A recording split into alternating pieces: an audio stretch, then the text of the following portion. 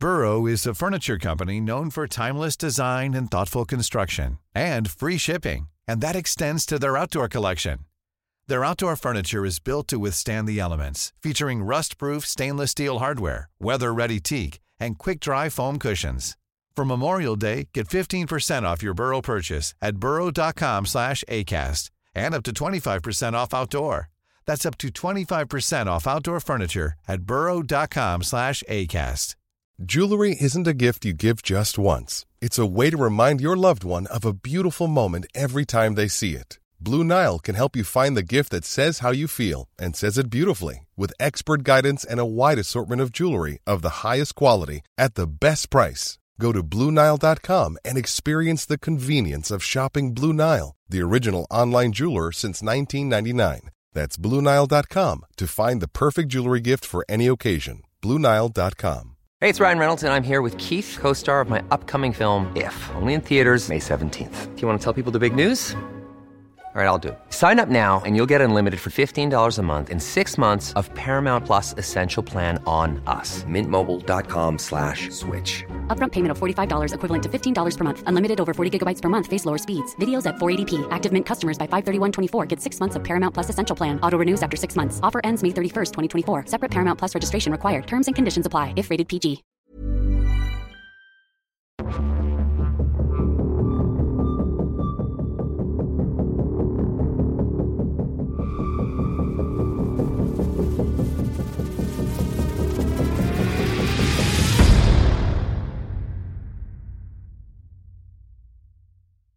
Greetings from the hill country of Central Texas. This is Revolution of Military Affairs, and I'm your host, Amos Fox. All right, welcome back to the Revolution of Military Affairs podcast. Today we have Jeff Meiser. He's the Associate Professor of Political Science at the University of Portland, and he's a rock star because he got up super early this morning to meet with me because he's out on the West Coast. I'm in the Central Time Zone, and it's early where I'm at, so it's extremely early there. So, Jeff, thank you very much for your time this morning, and I appreciate you talking with me. Yeah, it's my pleasure. Thanks for having me. So I think what we're going to talk about today primarily is strategy. So we've talked a couple times on strategy with a couple different guests, and we've had actually the third-rated episode on this podcast series is one of the episodes on strategy. And so I thought it'd be a good time to come back and revisit that point, but just revisit with someone else. And looking back at your CV and everything, I know you've written a lot about it. And in 2017, you wrote this paper that doesn't seem to die, which is a good thing. But it's N plus ways plus means equals bad strategy that was published in Parameters. And so that was where I first came across your work. And so I always found that it was a very thoughtful paper. And then I was just reading a Rusi Journal article the other day, and it was on strategy. And sure enough, you were referenced many times in there. And so I think when something keeps coming up like that, it's important to go to the source and kind of find out the ideas behind that and what they think about whatever topic it is. So today that's strategy. But before we get going, I was looking at your CV again, and I think it's fascinating. So your bachelor's and master's degrees are in no way, shape, or form related to your PhD, at least from somebody looking at it from the outside in. So how did you go from ecological studies and environmental science to political science? Because that really intrigues me. Yeah. Well, to even add another layer, I started off as a physics major in undergrad. So I went to physics to ecological studies to environmental science and management to then political science. So, I think that, I guess it's when you're 18 or whatever, you don't really know what you want to do or anything, right? So then I thought physics would be like, we'll go in there and we'll talk about like the origins of the universe and the Big Bang and stuff like that. And no, it was like a cannonball is shot with an initial velocity, blah, blah, blah. And then what's the acceleration? I was like, okay, well, that I didn't stick with that too long. So then I don't know, I thought environmental issues was interesting to me. So I got into that. And then it's like my last semester, I think, or a quarter at undergrad that I took environmental politics, and that kind of really captured my interest. But at that point, it was way too late to be a political science major. So then, as I moved forward, I just sort of even in my master's degree, it was environmental science and management, but I took policy classes and as many as I could. And then that I just realized that's what I wanted to do. And at first I was like, oh, well, I want to do environmental policy and politics. And then, 9/11 happened, and that kind of like a lot of people kind of shocked my brain. And then I thought, well, what's actually going on in the world more broadly? And so I kind of broadened my perspective and got interested in all sorts of stuff. And then I did international relations, Johns Hopkins for my PhD, and that sort of all came together kind of in that way. I thought that was just a very fascinating circle, because it's one of those things too. Like my bachelor's and master's are in secondary education. I was going to teach high school before 9/11 happened, and then all that happened, and things change. And right. So it's one of those things where I always find it like, what's the good story here? And I think that's that's an interesting story. So with that, so again, like I said, you've written quite a bit about strategy, and so I guess just to kick it off, what is strategy, and why is strategy important? So my definition of strategy is that a strategy is a theory of success, and obviously that's related to the idea of theory of victory, or in other realms, they say theory of change. So I think I was kind of inspired by that kind of thinking, and actually is kind of suggested by the article title that you mentioned, is that when I first approached the area of strategy, I was told the definition is strategy is ends, ways, and means. Yeah. And then I first countered that when I was teaching at National Defense University, and I kind of was dropped in there without, as they call me, a chemically pure civilian, and I didn't really, I hadn't that was eye-opening. Yeah. And so I was kind of just like trying to figure out what was going on for a while, and we just said, okay, well, here you are going to teach the strategies, ends, ways, and means. Like, okay, I'll just go into that, right? And then pretty quickly I got uncomfortable with that, and I didn't really know why, and I sort of like read more and thought about it more, and I kind of, using the work of others, definitely a lot to kind of get to that point of strategy as a theory of success. And what I was just searching for is I watched, hundreds of presentations from military officers from around the world, they're at NDU, and they were having like PowerPoint slides with arrows with, lines of effort, and they were aiming at either a goal or at the enemy. And, and I was like, okay, that looks cool. But then at the end I was like, well, what makes them think they're actually going to do anything or going to change anything or make anything better or achieve anything? Because it was never explained, because usually it was also like, that's the big arrow. That's what makes you think that. Yeah, it's usually doing more of the same is sort of what it ended up being a lot of. And I was like, okay, so and I had great mentors too, and I would talk to them about like, hey, like what's going on? They're like, yeah, how are you going to change anything? How are you going to make things better if you're just doing the same stuff and you're not explaining like what's the causation here? And so I thought, when I was rereading some of Barry Posen's work and stuff, and I was like, oh, he's using the word theory, and I'm like, okay, that makes sense, because, well, what is strategy? It has to be has to have like a synonym or something that's meaningful you can say to describe it, And so theory made sense to me, and you're trying to cause something to happen.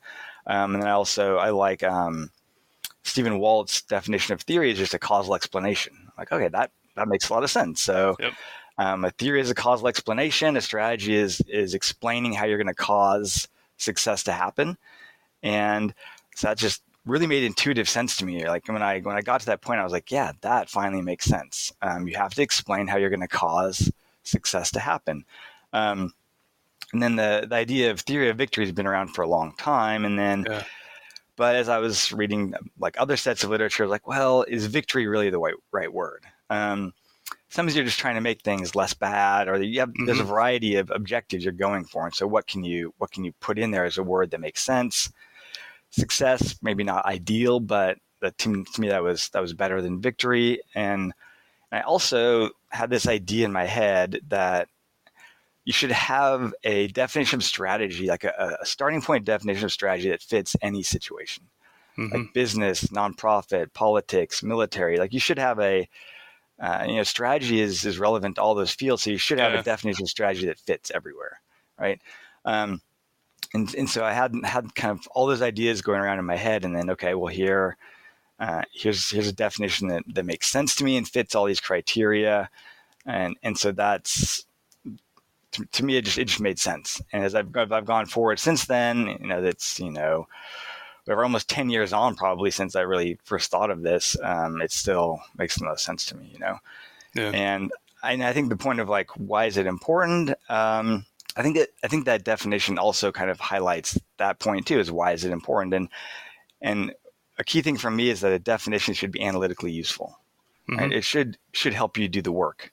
Right? Yeah. It should set you up for being able to do the work, whatever that work is, that intellectual work. So, so first off, I guess the claim of strategy is that if you have a good strategy, it increases your effectiveness. Right? That's a main point. And how you can prove that, I mean, that's kind of a different kind of digression maybe to go, but that's the starting point proposition. And so then the question can be like, how do you have a good strategy? How do you know it's good? Mm-hmm. Well, maybe after the fact, if things are working out, okay, well, maybe that was a good strategy. Yeah. But then again, you can't you can't say just because there's a good outcome is caused by a good strategy. That's Right. not how things work. Yeah, there's chance and all sorts of other things factor into that. Yeah, tons of things you don't know, right? So, Yep.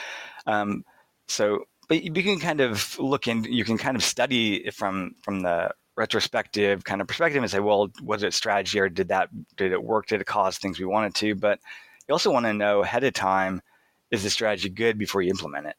Mm-hmm. And that's really difficult to know. It's extremely difficult. But if you're thinking in terms of theories, like there's a whole philosophy of science and social science methods that can help you try and think about whether or not a theory is a good theory or not. And so I thought that would also help in terms of thinking through what is a strategy? How do you know if you have a good strategy before you implement it? And then looking backwards, I would say, what's a useful way for analyzing strategy? If you want to know, hey, was this a good strategy that happened, whatever, 5 years ago or 10 years ago, or like an ongoing strategy? You can use these methods to evaluate, is this strategy good or not? So I think for all those reasons, I think that's the best definition that I know of, and I think it's useful. Yeah, I certainly agree. I think that one of the things that jumps out at me too when you talk about strategy, especially in that paper, and I'm not going to focus on the paper entirely, or even like with a majority of this conversation, but I'm just going to tie it back to that real quick. But it reminded me a lot of Everett Dolman's book, Pure Strategy, and I don't know if you've read that or not, but it struck me.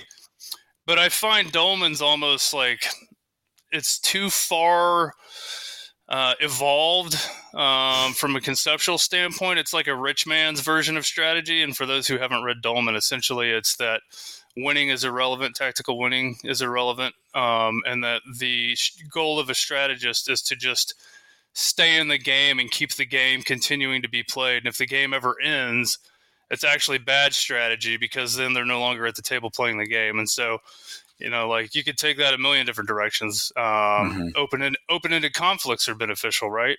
That could be one of the arguments there. And so when I read that paper, when I read your, and after having read his book, because we had to read that when I went to Sam's, that was one of the key texts we read in the portion of the course on strategy. And it blew my mind when I first read it. And then I'd read your paper not long after that, because your paper came out not too long after that.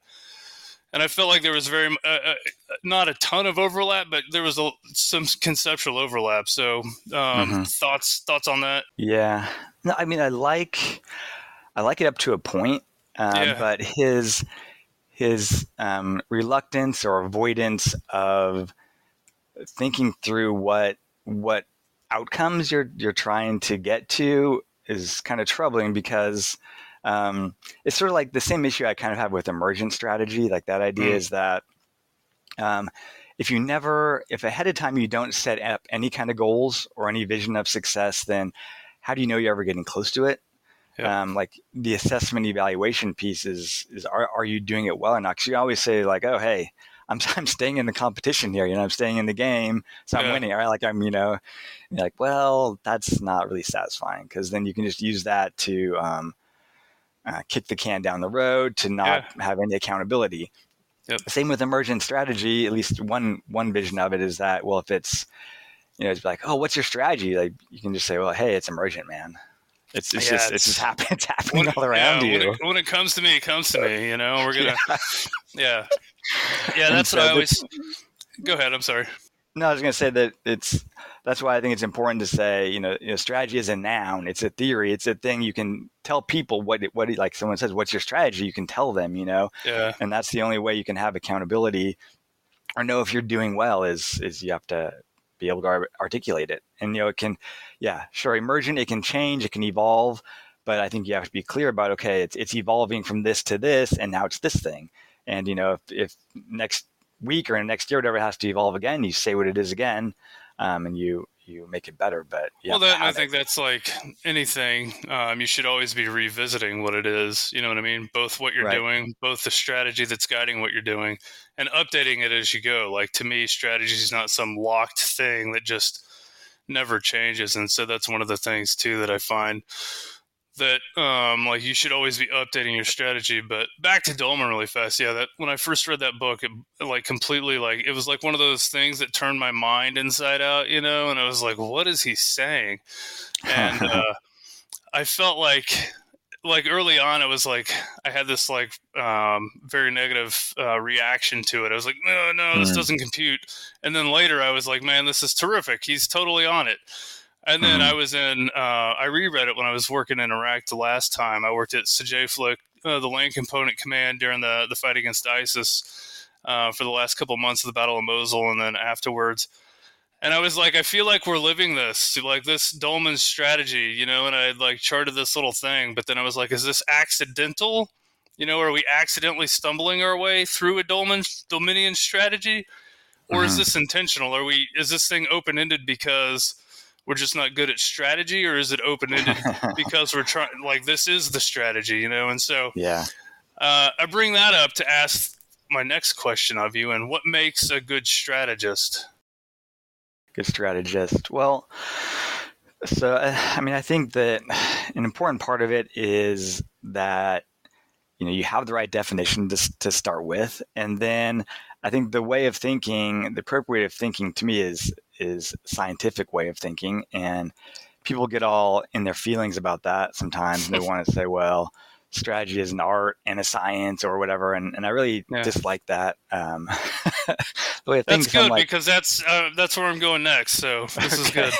Because it's like, dude, what's art? Can you define art for me? Yeah. It's a creative endeavor. Well, what's science? You think that science is not creative? The scientific methodology is just like, the thing about the wheel of science is you develop a hypothesis, you test it, you revise it, right? That's science, right? You have a theory, you have a hypothesis, and you test it according to real world evidence, right? So to me, that's the strategist mindset too. To be a good strategist is to have that mindset. And, it's not like you're some kind of robot that develops hypotheses and tests. It's like you're a creative individual that's developing theories and hypotheses and finding creative ways to test them and understand if they're working or not. So it's extremely creative. So science is definitely a creative process. So you don't have to say, you're trying to say, oh, well, strategy is creative. You don't have to put art in there to designate it. It's a science. Yeah, it's almost implied, Yeah, and then I think people also get worried, like science means it's just, quantitative, or it's, I don't know, that you're just crunching numbers and that's all it is. And that's also not true, So, so I think having that mindset where to me, the core of strategy is creating causal effects, like the causal effects that you want. Like you're trying to cause something, right? And that has to be at the heart of it. And so that has to be your way of thinking is, okay, how am I going to cause the outcomes that I want? It could be, hey, I want to make things slightly better. I want to achieve something big, whatever it is, like you want to have a causal effect. So how are you going to do that? That's the toughest thing in the world to do. Right? Yeah. How are you going to cause something to happen in like this crazy world with all these factors and luck and chance and all this stuff? And you're actually going to cause something to happen. That's intense, And I so think just the having important thing with that too is like you're also like when we think about it in the context of war and warfare, you're doing that in an adversarial context where somebody's applying resources against you to do the same thing for themselves, and so it's that's one of the things when I think about this. I think, going back to your arrows, we draw this nice straight line arrow across the board saying, we're starting at our current state. We're going to this end state or this desired future state or whatever the phrase is we want to use for it, And one of the things I've always liked to do is, you draw that end state. This is my ideal goal here, but then you need to draw like a sub-optimized goal and then draw a droopy arrow and say, this is really where we're probably going because of that adversarial context, right? Because there's so many factors actually working against you and not helping you.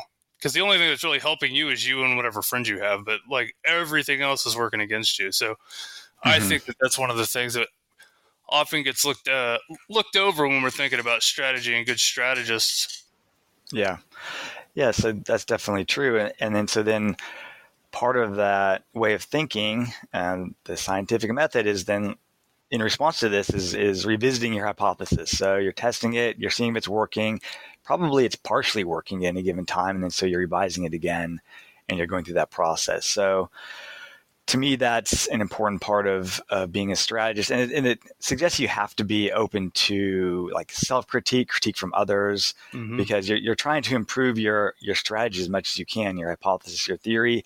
Yeah. And so you're stress testing it, and you're part of that debate where others are doing that too, ideally. And so that your goal is to make it better. So you're really putting it through that wheel of science. Okay, is this going to work? Or is this working? Okay, it's not working quite good enough. We're going to try again. We're going to keep, going through that process. So you have to have that mindset. I get a little twitchy when I hear you talking about this because again, going back to when I last worked in Iraq, the strategy was assessed. There was an assessments working group or whatever periodically. And it was done at, I don't know if it went below us or not, but it certainly happened where I was at the land component in Iraq, and then it occurred above us too. And you're measuring success by these quantifiable things. Did this happen? Yes or no? And that's fine. But then, like, what I noticed was when you started getting the answer that you didn't want to get, you just turned off the meeting, right? And then the meeting. They would start getting canceled, and then they just were completely canceled altogether. And so we had these ORSAs just sitting there for the rest of that time. Operations, Research, and Systems Analysis folks, who are the people that ran this assessments working group, that just sat there and didn't do anything the rest of the time. And so your comment about being honest with yourself and assessing yourself and assessing your strategy, that one like really resonates with me because I was as you watch this happen, you're like, what we're doing, what? Oh, we don't care anymore. Okay, cool. So, and then it goes back to like that comment on Dominion strategy. Are we doing that on purpose? Are we stumbling our way through it? Because at that point we were essentially doing a Dolman approach to strategy. So your comments on science are perfect because I wanted to ask you about the future of strategy. All right, and so I guess I have a bit of a two-part question here. So. Part one, and then I'll come back and restate part two once we get through part one, but I'll say them both up front. So the future strategy. So with artificial intelligence and machine learning, how do you think that will impact strategy moving forward into the future? Will it become just will it remove the human element? Will it make it just this binary choice of pick A or B, and like the whole strategic process is done algorithmically within a computer, and then the idea of the strategist is not really a thing. We have instead of the Mac 2, it's the Clausewitz 2. You just change the name of the computer to Clausewitz. So you move from that, and then part two of this question is so with the proliferation of drones and long range fires, proxies, proxy forces, and the unwillingness to put boots on the ground in so many parts of the world while still being engaged in armed conflict in so many parts of the world. how is that reshaping, or is it reshaping strategy? And is it turning, this is my favorite question, is it turning strategy into a strategy of strike? So there you go. Bunch of questions there. Okay, so on the AI piece and strategy, so I mean my engagement with like those technologies has been sort of through student papers, like to the extent that they use that, and I discovered and so on in papers, and so I'd say that thus far I'm not that impressed in terms of what they produce in terms of like thoughtful analysis and I mean the machines kind of have a reluctance to kind of make choices, it seems like. So like I'll often ask questions like, oh, here's two theories, which one's better? And the AI ones, because they're like, oh, who can say? I'm like, okay, you're supposed to say that's the question. That's the question, But the AI is like, I cannot say, and so right now there's obviously I think limitations, although of course there's higher end and AI and stuff like that. So I think there's some that's better than others, and I can't speak to what's the best cutting edge, but I think it does get to the point of, I'll just say I was recently reading an article about how AI might replace like middle management of corporations and stuff like that. The white collar jobs some of them might go out the window. Yeah. And the claim in the article, like, oh, well, because AI is good at critical thinking, and so you don't need people to do that. I just started laughing because that's not been my experience at all. That's the thing that AI is worst at, is like critical thinking. It can compile and synthesize things, but then coming up with good make a judgment. Yeah, can't make a judgment. It can't. I don't think it can really conceptualize what's actually a good critique versus just like, oh, here are critiques that exist that I can generate. So I'll also ask those kind of questions for students and be like, hey, well, what's the strongest criticism you have of this argument? And then if it's AI, it's like it'll be some very generic thing, that they could just find out in Wikipedia or something, whatever land, And so I don't know. I think. I don't know exactly where the trend line is going, but I'm not thinking that's gonna like the AI is gonna replace strategists or strategic thinking. I think part of what it can do, like, so part of how I like understand and think about strategy is that you should ahead of time, if you can, test like both the internal validity and external validity of your theory. So does it make sense internally? Is it logical?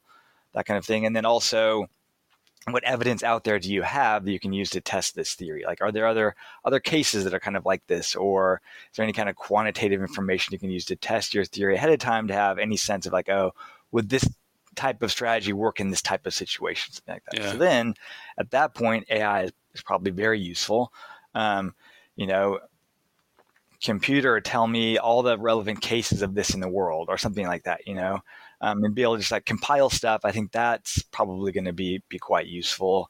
But in terms of like, hey, tell me how I can successfully cause blank to happen, I'm not thinking that's going to be, a easy thing for AI to kind of take over that kind of thinking. But again, who knows? Yeah, that's one of the trends in a lot of thinking, a lot of military circles, is the idea that we're going to use AI to help with automated decision making and automated like computer aided assistance like CAD for the decision making, essentially, and that's something that is being pushed really hard right now for development. And it's just an interesting thing because I think, again, conceptually I can understand it, but I don't know that realistically it's got the nuance to understand, maybe at least yet, the unique situations that may arise and the judgments that have to apply. I just, I'm fearful of the killer robot army, and I don't know that it's going to be able to make sound decisions. Yeah. I don't. I mean, I think that, I guess the other side of it, as you're talking, I was just thinking is that, well, we're not necessarily doing a great job right now. So maybe AI, even though AI is not going to do great either, it's like, well, we're not awesome at it. So Who knows? That'll get to my last question, but my next one is the follow-up. The drones, long-range fire proxies. Yeah. What does that say? Where are we at with that in terms of strategic thinking? How is that? Is that short-circuiting? It's almost an easy button in many regards. Yeah. So I think so. The alternative to strategy is just to say, hey, we have these tools, let's just use them. Yeah. Right. And this is one of, I think my critiques of the U.S. way of strategy is that it's often means based, in that language of ends, waste, means, of like, hey, we have a pile of resources. How are we going to direct that? And so the strategy piece is just like, oh, okay, I have this stuff I can use. I'm just going to put it on the problem, So the debates, if you look back to like, the Obama surge and stuff like that, the debate is like, well, it's how many troops to send, not it's less about what they're going to do. There was some of that debate too, but it's more, it ends up being that's kind of short circuited.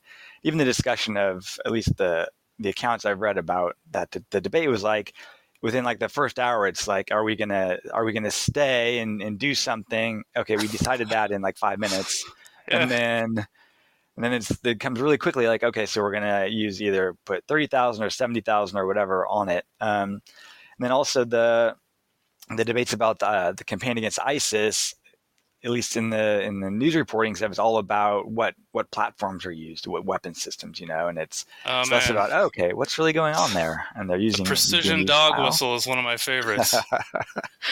Right. So saying that what I think is that it's been a tradition in the U.S. like way of strategy for a long time, is just to put resources on the problem and think less about how exactly they're used. So I think this is precision strike, drones. That tends to be also just like you're, I think, suggesting, is kind of a stand-in for strategy, in that we just apply tools and we're not really thinking about the strategy piece. Is kind of implicit, and this is that's exactly what I was going to say. It's like the strategy and the goodness of it's implicit. And you should understand, when we say we're using precision strike, you should understand that it's better and it's going to do a good job.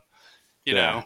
Yeah, and I think in one of your previous guests, I think, suggested that precision strike was a strategy, and then in talking about it, I appreciate you calling me out for that, by the way. Certain people I can't push too far, And so I think that what was meant by that is I think denial was the strategy, and then precision strike was the tool.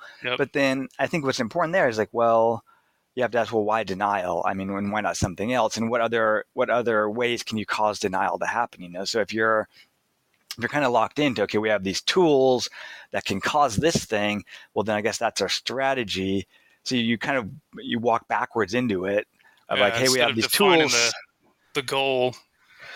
Yeah, so you have the tools first, and you're like, okay, so then what kind of things can we do with this? Okay, then that becomes the strategy. And instead of thinking through ahead of time, well, what we're actually going to think through is, here's the range of strategy options.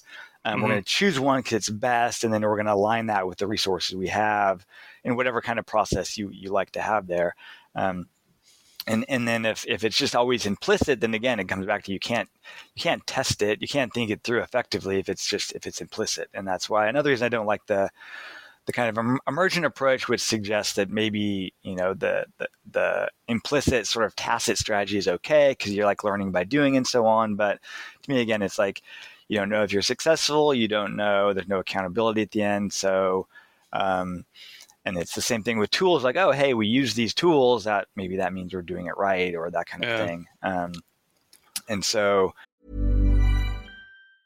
a lot can happen in 3 years, like a chatbot may be your new best friend. But what won't change? Needing health insurance. United Healthcare Tri-Term Medical Plans, underwritten by Golden Rule Insurance Company, offer flexible, budget-friendly coverage that lasts nearly 3 years in some states. Learn more at uh1.com. Hey, it's Ryan Reynolds, and I'm here with Keith, co-star of my upcoming film, If, only in theaters May 17th. Do you want to tell people the big news? All right, I'll do it. Sign up now and you'll get unlimited for $15 a month and 6 months of Paramount Plus Essential Plan on us. MintMobile.com/switch. Upfront payment of $45 equivalent to $15 per month. Unlimited over 40 gigabytes per month. Face lower speeds. Videos at 480p. Active Mint customers by 531.24 get 6 months of Paramount Plus Essential Plan. Auto renews after 6 months. Offer ends May 31st, 2024. Separate Paramount Plus registration required. Terms and conditions apply if rated PG. It's challenging there. And I'm teaching this class, American Way of War right now. And I was introducing them to the Hellfire missile that doesn't explode, that with like the sword blades on it. Oh, yeah. They were totally fascinated by the existence of that.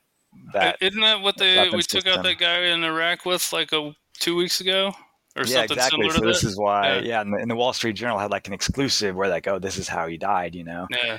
And so we're talking about the American Way of War of like, hey, you know, it's casualty sensitivity and humanitarian norms and stuff like that. And I was like, the U.S. military went to I don't know who developed it exactly, but they went to the extreme of, we want to be so careful about killing people that we're going to have a sword missile, you know? Yeah. They're just like, whoa, it kind of blew their minds that somebody somewhere in the room was like, oh, hey, what if we just put sword blades on it, you know? Yeah.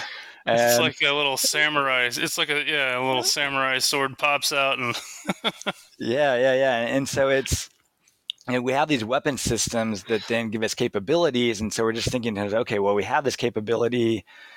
This must be the right way to do it, you know? And it kind of, like I said, you know, the tail wagging the dog or whatever you want to kind of call it. Yeah, I think it does it gets the way you do or should think about policy out of whack for sure. And I think there's a lot of this, and I've mentioned this before, and I think I put it in a couple things I've written. I got into this conversation one time when I was in Baghdad. This is a few months after Mosul, and there was a British army officer working with us in there, and we were chatting one night because this is when I was doing some like analytical, you know, assessments of what was going on for my own personal benefit. And we were talking about the Battle of Mosul, right? The city was flattened, you know, but we used like not exclusively, but just a massive amount of precision strike munitions, whether it was MLRS delivered, you know, Hellfires from Apaches, whatever the case may be. And, you know, so we're having this debate, and I'm like, yeah, but like, would it have just been cheaper and perhaps even quicker if we would have just used, you know, ballistic artillery, you know? And then he kept coming back to, no, but we used precision. And I'm like, but does it matter? Because the city was flattened either way, you know?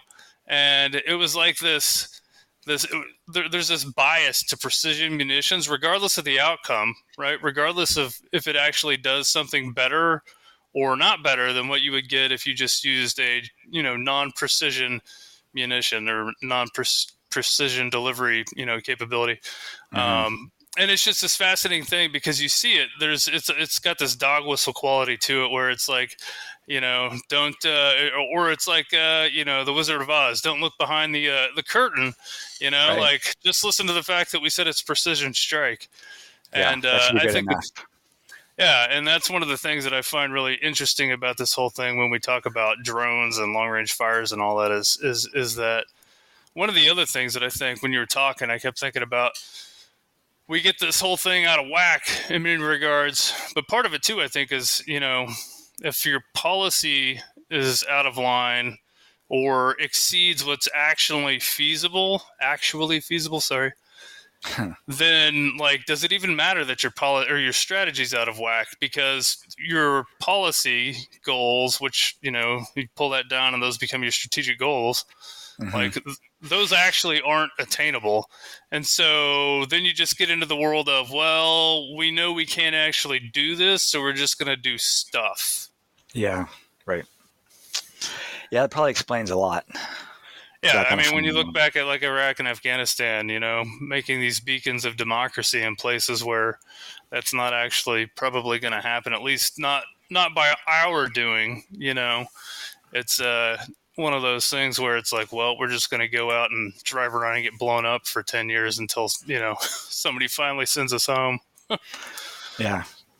Hey, no hard feelings on my end. You know, we all got jobs to do, and I made it home okay. All right. Yeah. So last thing here, since we're getting short on time, what is we've danced around this and kind of touched on it a little bit, but what is the current state of strategy, both from just from a strategist perspective? Do we have any good strategists today? Do we have good strategies today? And just what is the state of strategic thought in your opinion? And I think to a degree, the question may be a little off kilter based off what you said at the very beginning about strategy conceptually being applicable across the board to anything. So I'm thinking more in terms of policy, armed conflict, all that. So floor is yours. Yeah.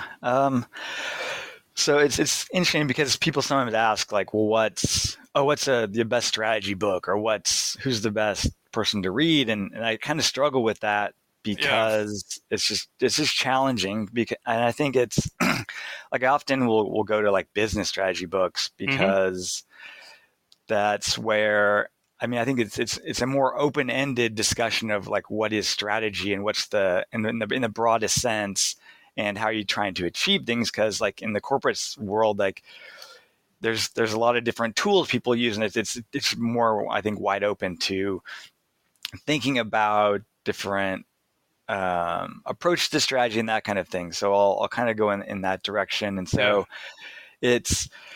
There's not a lot of great stuff out there, I don't think. And I think that actually, especially like in the military strategy realm, it's extremely underdeveloped, to kind of put it in academic phrasing there, is that like basic concepts, I think, are just not put under like the rigor and scrutiny that like academic concepts have been. And that can go way too far and really just get into thinking in discussions that are not useful. But I think there's a more optimal place where I think thinking on strategy in the national security and military arena just hasn't gotten to.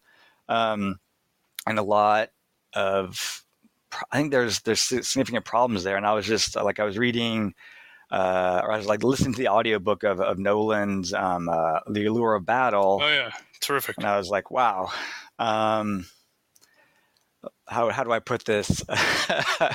The framing of it is very challenging for me, and the argument is very challenging in the sense of, to me, I feel like the whole setup is just a series of straw men, and the execution and the definition of like decisive battle, just to kind of give the background right, is that, well, decisive battle doesn't really happen, right? It ends up being like whatever side has the most resources, societal resources they can sort of bring to bear, they win, essentially. I think that's my take on the argument, at least.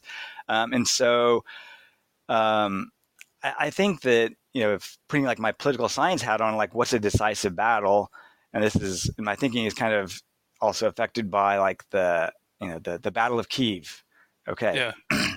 People call that decisive. Like, people use the word decisive a lot in the Ukrainian conflict, right? Yeah. It's like every day. It's like I was listening to some podcast. Someone said, "Oh, this is the real phase of battle. It's going to determine." And then the host was like, "Well, you said that every single year, like or every 6 months you say that, right?" And a lot of these analysts out there just have to speak in hyperbole though to get the clicks and the downloads. So right. This is the real decisive moment. So. So if you say that a decisive battle is something that determines the outcome of a war, I mean, that's a pretty high standard, right? Yeah. So you're almost defining it out of existence. And realizing that, of course, yes, in the past, like 200 years ago, did people think that there could be decisive battle that wins the war, and it could maybe actually happen? Yeah, I mean, maybe. But nobody argues that now. I mean, not that I know of, right? Yeah. And so then what's a better way to think about decisive battle is, what if it just shapes like the next phase, right? So the Battle of Kyiv was decisive in deciding that Russia would not be successful in its initial war plan. Okay. So if you think about maybe in terms of like path dependence, a branching point, like the jargon of political science is a critical juncture. So each major battle is a critical juncture that closes off some outcome.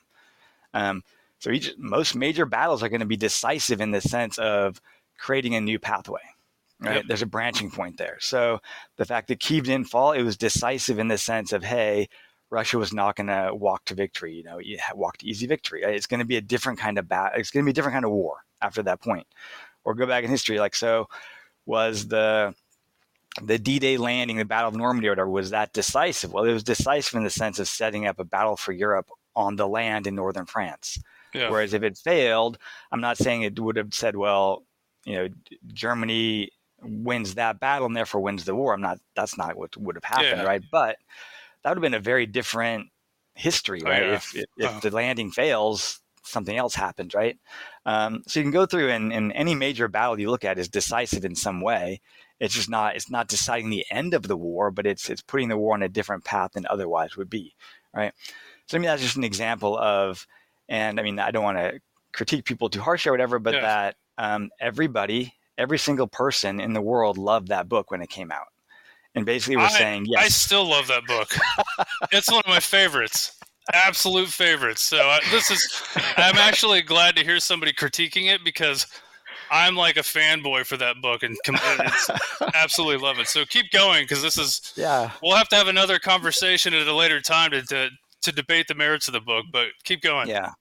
So everybody loved it and just accepted it as true. And it's like, okay, well, all these things have to be, scrutinized and rigorously to think it through. So I think that the arguments of Nolan are accurate more or less, but I think the framing and the way of thinking it through is there's some serious problems there. I think. What I like about it is that the idea. I think that it's more like a zeitgeisty vibey thing that's out there of that there are genius generals that can win a battle and have a quick war and end it all right away and it's over. I think that's something that lives in the minds of probably generals and certain political leaders and such. And if you look at, again, the Russian war plan was something along those lines of hey, we can have a quick victory. We can decapitate. They had Gerasimov. You know what I mean? That's all you need. Hey, yeah, exactly. The genius. And so I think that the idea is out there. I think it's the claim that actually scholars or thoughtful practitioners believe that, I think is not accurate. But I think it is sort of in the minds of some military planners and maybe even political leaders and the public at large that, you can do this. And I think the quick victory disease is the biggest issue. Right. Yeah. And that the assumption that you can end it quickly, that's maybe the more problematic idea. And I think that's the point I think that resonates with me from Nolan is that piece, Yeah. But because what I didn't like from the start about that argument is that, so I think that strategy matters. I think that strategists matter. And so I think that it's not just whoever has the most stuff that wins. I think that it's also affected by who has the best strategy. So that made me kind of question it from the start when I first heard of the argument. And so, well, if it's only the resources and application of resources, then strategy doesn't matter that much either. The genius general doesn't matter. The immaculate battlefield victory doesn't matter, and so strategy also doesn't matter. Yeah. And so in thinking in that way, that's what made me kind of question it a little bit because I believe strategy matters. I spent a lot of time on it, so I didn't want it to be true that strategy wouldn't matter. I was like, no, that can't be right. Yeah. And so that got me thinking about it in kind of a critical way. And so then, so I think that you have to think about these concepts a little maybe differently or subjected to more scrutiny. Also, the idea of what is strategy, the fact that people will, be out there and come on your show and sort of say, well, hey, it's just a way of thinking about the future or something like that. And I'm like, man, that's not going to work, right? I guess some people don't like my definition because it's too narrow feeling or it's there's something about this uncomfortable and it's I guess narrowness or I would say clarity. People don't like the clarity, and it forces you to think clearly and articulate it clearly. And I have this exercise in my classes too, where it's we take an argument from a book or an article, or we look at maybe what happened in reality and we say, okay, well, what's the theory of success here? And it's kind of hard to find it sometimes because people, they don't want to get pinned down, you know? And so I think, this kind of definition, it pins people down and forces them to say, well, what are you going to do to cause the effects you want? And why do you think that's going to actually work? People are uncomfortable with that. And so I think that we don't scrutinize our ideas that much as we should in sort of the national security strategy realm. I think it starts with the fact that we don't think rigorously about what strategy is, that people can write articles without, defending their understanding of strategy. And that, we just haven't gotten to that stage where we're really digging into what our basic ideas are. Are they correct? What are all other ways of thinking about it? And I just think there's not that many great literature reviews or review articles on strategy and military strategy. And it's just not something that's done very often, I think. So I think, my problem there is that we need to do more work and think more rigorously about all of our concepts and what we're doing. And so that's an issue. I think it can get better quickly if we just try harder. I think that, that's terrific. I think that one of your things, we don't do it well. We don't think through things well. We don't articulate things well, and we don't want to be boxed in, I think, are key takeaways from that. And I think a large part of the issue on the military side is our jargon binds us, right? We're bound to this box that is our jargon. And, if you don't speak in the language of your system to those within your system, you sound incompetent, right? But if the language in your system is limiting, right, and it's not allowing you to effectively articulate what it is you're trying to do, but you're only communicating in that language, you're automatically operating in this inverted pyramid where you can't really articulate what it is you're trying to do, but what you're trying to do is up out here. And I think that that's a big part of the problem. And then certainly I think really a larger part of the problem is what you said about the people not wanting to be boxed in, right? Because nobody wants to be the loser. It's easy to be the strategist who wins, but it's hard to be the person where they're like, hey, you said the goal was this and we didn't do this. So, you're out, or you're, the history of your time in command of this thing, or, is going to be written poorly. And it's, everybody's pining to be the next Bonaparte, scoring their Austerlitz. But in reality, that's, probably a pipe dream these days. And so 2 last points, because I think that was, you hit on a couple of my internal personal triggers. So the decisive thing, I absolutely love that, because I hate that word and the way it's used today, right? For the exact same reasons you just mentioned. And I don't know what your feelings are on the 2 dudes I'm going to mention, but I'm going to mention them because I think their ideas are very helpful in some regards, in some regards are not. But so Liddell Hart, in his book, The Ghost of Napoleon, he writes about this very idea, right? So The Ghost of Napoleon's published in 1926, and he talks about the way the word decisive is used and how it's used incorrectly for the same reasons you just laid out. And basically, he's like, the book's about Napoleon. He says, Napoleon's not riding around on his horse out there saying, this is the decisive point. All that word is a post facto word, right? Yeah. And what Napoleon was probably saying at the time is, there's the chance for great success if we succeed here. There's an opportunity point here. And so perhaps it's better to speak in terms of opportunity points or opportunity, whatever the other word is there, instead of decisive, right? And so I think that's something, that I really, I'd always thought that. And then when I read that book when I was in the Command and General Staff College, I'd seen it actually, The Makers of Modern Strategy, the original book. So we have to read that, big portions of that in the course. But the original book that was published in the 50s, it's actually slightly different. And the chapter on Napoleon in there is heavily critical on Napoleon, on Clausewitz, is heavily critical of Clausewitz.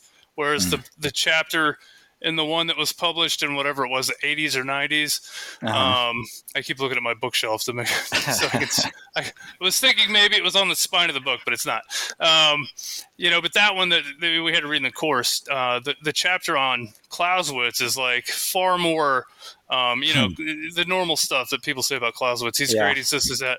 Whereas the one that was published in the 50s was very, Clausewitz wasn't all this great, and it had all this, all these, critical analysis of him. And one of the lines in that chapter said something to the effect of, World War I generals were drunk on the blood red wine of Clausewitzian growth.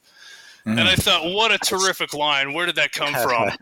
And so I looked at the footnote, and it was The Ghost of Napoleon. And I was like, I've got to read this book based off that one quote taken out of it.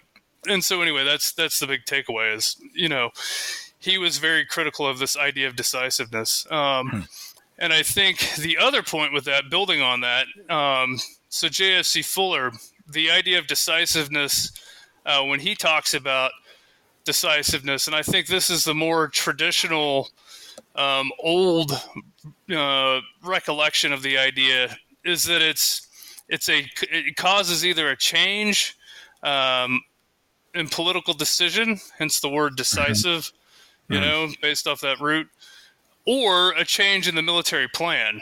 Okay. And so it's either a change in the political situation, you quit, whatever the case may be as it relates to political decisions, or it causes a change in a military plan. And so, like you said, it's that pathway dependency thing, right? It causes branches to open up or close depending on what's done there. And I think that today when we use that word, I hate it because it sounds cool. You know what I mean? Like, oh, this is decisive. And I used to have a battalion commander when I was like a lieutenant and baby captain. And he was like one of those pound the tables when he says decisive guys. This is the decisive operation, And I think everybody wants to do that. And they want to be able to throw that word around like they're the HMFIC of, whatever it is that's going on. And really, you're probably not. You're probably just some like minuscule aspect of something very large that you have very little control over. And so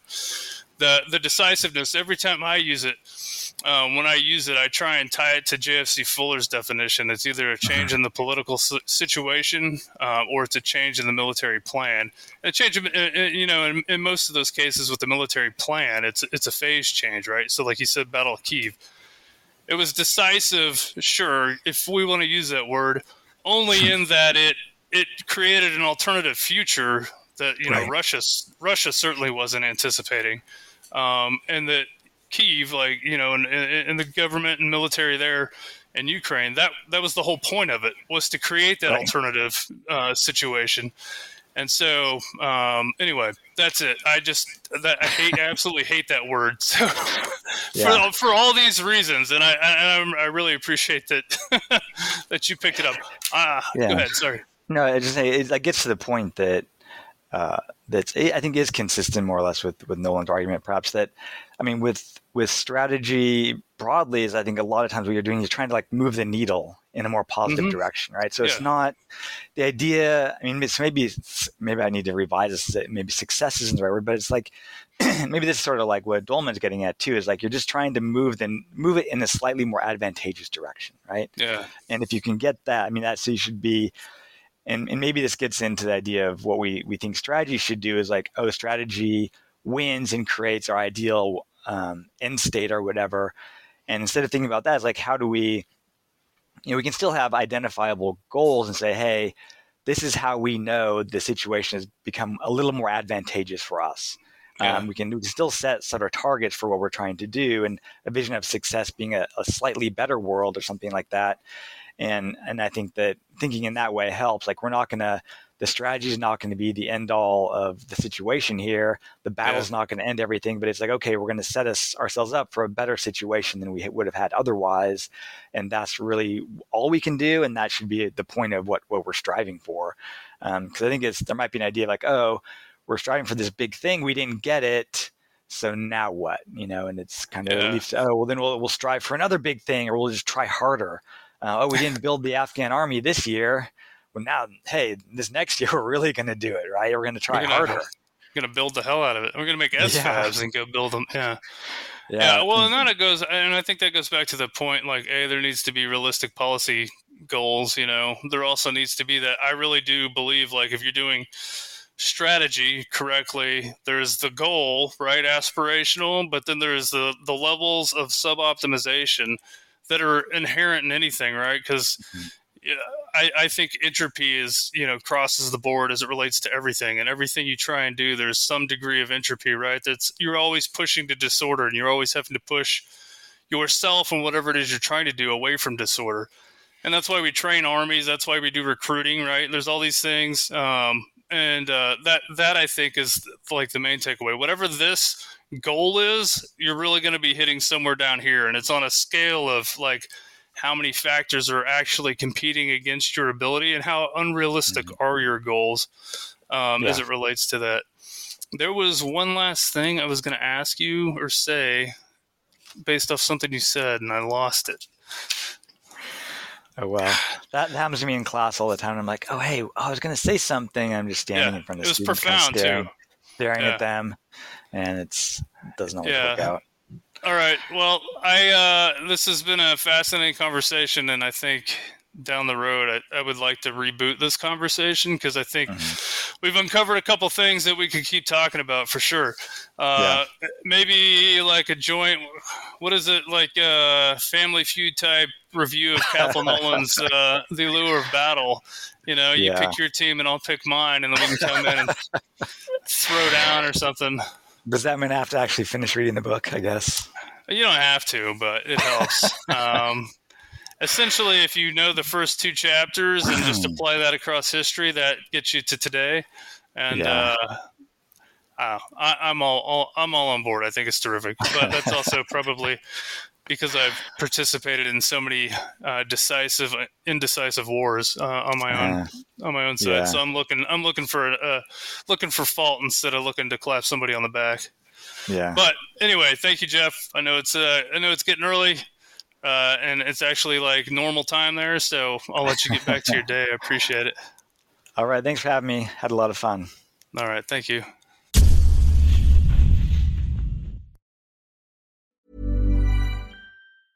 Planning for your next trip? Elevate your travel style with Quince. Quince has all the jet-setting essentials you'll want for your next getaway, like European linen, premium luggage options, buttery soft Italian leather bags, and so much more. And is all priced at 50 to 80% less than similar brands. Plus, Quince only works with factories that use safe and ethical manufacturing practices. Pack your bags with high-quality essentials you'll be wearing for vacations to come with Quince. Go to quince.com/pack for free shipping and 365-day returns.